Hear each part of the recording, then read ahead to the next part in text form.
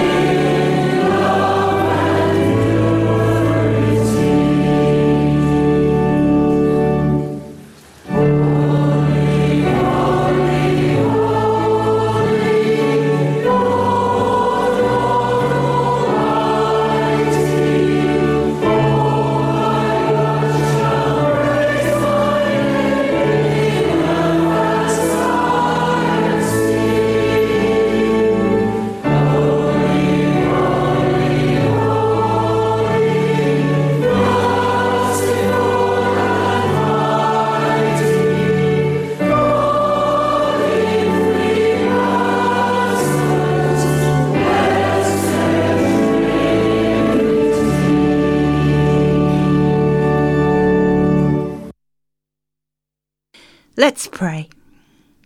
God the Father, God beyond us, we adore you. You are the depth of all that is. You are the ground of our being. We can never grasp you, yet you grasp us. The universe speaks of you to us, and your love comes to us through Jesus. God the Son, God beside us, we adore you. You are the perfection of humanity. You've shown us what human life should be like. In you, we see divine love and human greatness combined. God the Spirit, God around us, we adore you. You draw us to Jesus and the Father. You are power within us. You give us abundant life and can make us the men and women we are meant to be. Father, Son, and Spirit, God beyond, beside, and around us, we adore you. Amen. We turn to Psalm 34 and verses 4 to 8 for our Bible reading. I sought the Lord, and he answered me and delivered me from all my fears. Those who look to him are radiant, and their faces shall never be ashamed. This poor man cried, and the Lord heard him, and saved him out of all his troubles. The angel of the Lord encamps around those who fear him and delivers them. O taste and see that the Lord is good. Blessed is the man who takes refuge in him. And here in this place of prayer, in this quiet and unlaboured time, we look back and reflect on this past week. As your people, we've known joy, comfort, fatigue and pain, love and hope, loneliness and strain. But as we cast our thoughts back, Lord, give us eyes to see that you have been with us all along. Give us hearts to know of your presence, not just today, but every day in our walk with you. Enable us in our worship to remember your constancy in every moment of our lives. You are the God who freely loves. You have no needs or requirements. The whole universe belongs to you.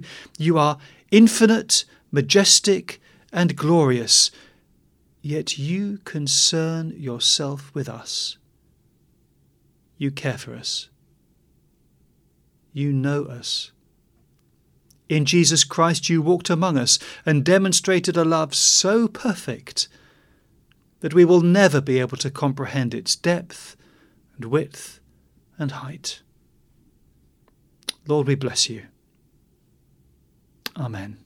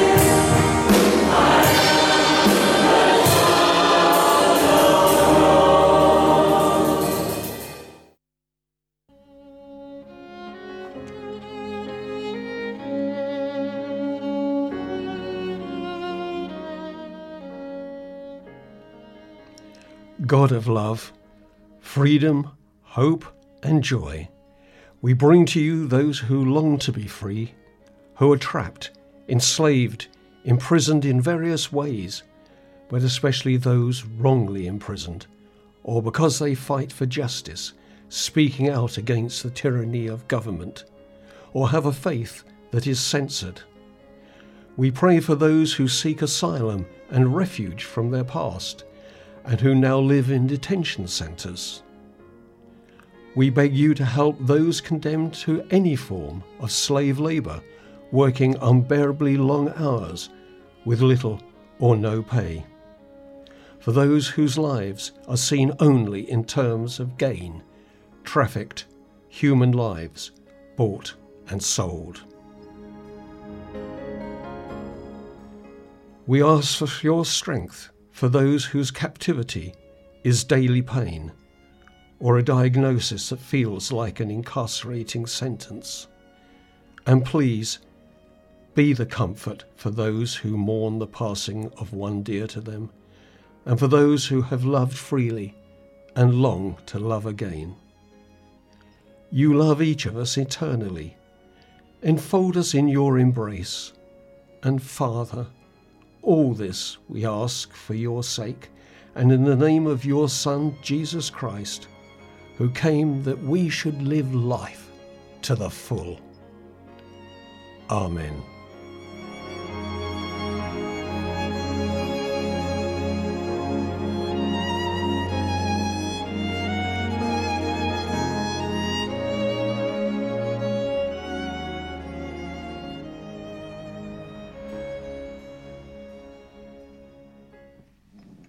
I'm reading from 1 Peter 3, 8-22.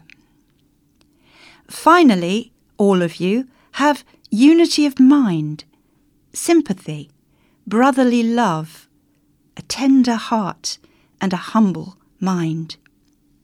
Don't repay evil for evil or reviling for reviling, but on the contrary, bless, for to this you were called, that you may obtain a blessing. For whoever desires to love life and see good days, let him keep his tongue from evil and his lips from speaking deceit. Let him turn away from evil and do good. Let him seek peace and pursue it. For the eyes of the Lord are on the righteous, and his ears are open to their prayer. But the face of the Lord is against those who do evil. Now who is there to harm you if you're zealous for what's good? But even if you should suffer for righteousness' sake, you'll be blessed. Have no fear of them, nor be troubled, but in your hearts honour Christ the Lord as holy, always being prepared to make a defence to anyone who asks you for a reason for the hope that is in you.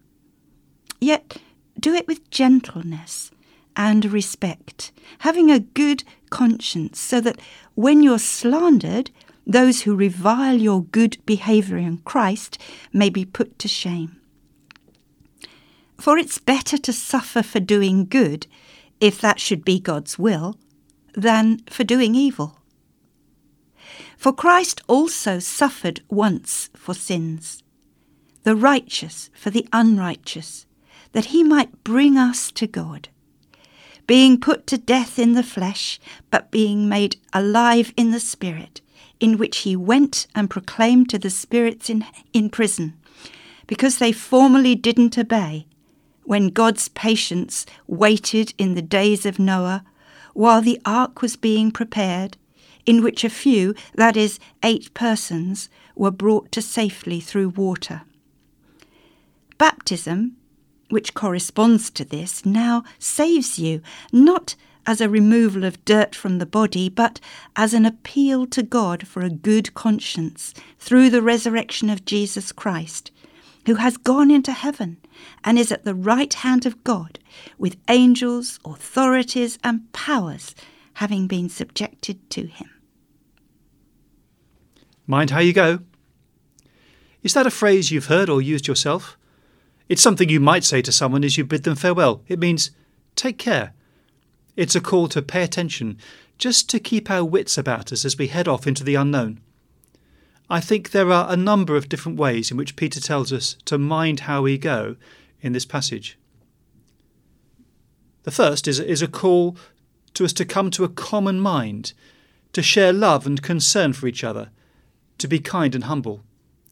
These things don't necessarily come naturally or easily to us, especially when we're under pressure. There's a natural tendency for us to turn in on ourselves. But Peter encourages us to be mindful of others, to play our part in building strong relationships, to develop a mindset of love and concern and kindness to other people.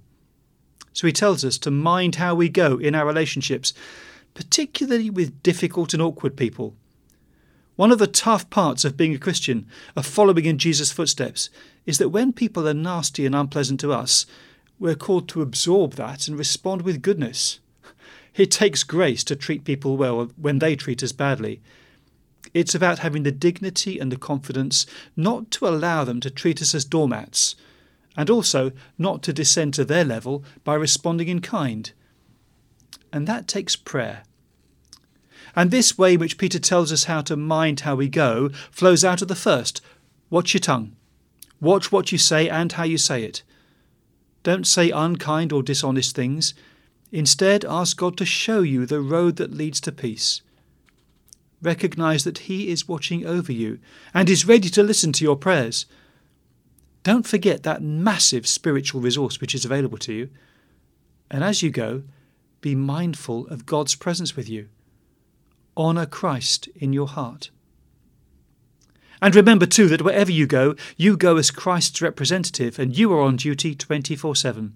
So be on the lookout for those times when there's an opportunity to talk about your faith, so that when the subject comes up, you're not caught off guard. Always be prepared, Peter says, to answer anyone who might question you about what you believe and why you believe it. So get that straight in your own mind.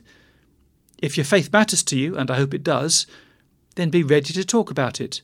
Not ramming it down anyone's throat, but showing them kindness and respect, so that what you say matches up with how you say it.